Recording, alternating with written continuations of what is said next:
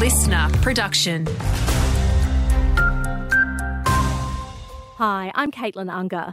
Police have confirmed there's been a fatality in that earlier crash involving 3 motorcycles on the Hunter Expressway.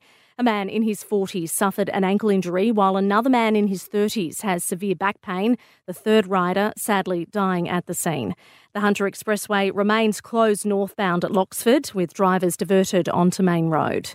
New South Wales Police have a man in custody over the disappearance of Sydney couple Luke Davies and Jessie Baird. No one's heard from the flight attendant or the former Channel 10 presenter since Monday. Authorities are not identifying the person who handed themselves in, but say they are a key person of interest. Well, today is the day. Are you ready for it? That's the question for around 80,000 Swifties who'll soon be getting ready for Taylor's first Sydney show at Accor Stadium.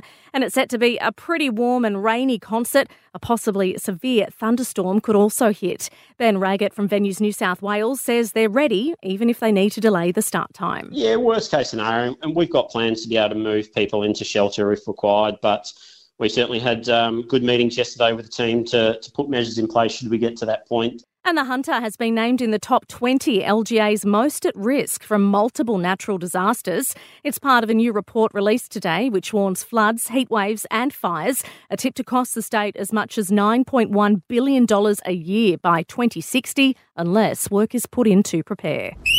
Having a look at sport, the Jets and Mark Natter have agreed to an extension. It keeps the defender on the books for an additional 2 years. Newcastle battles to keep its finals hopes alive against Macarthur on Sunday in Men's A-League action.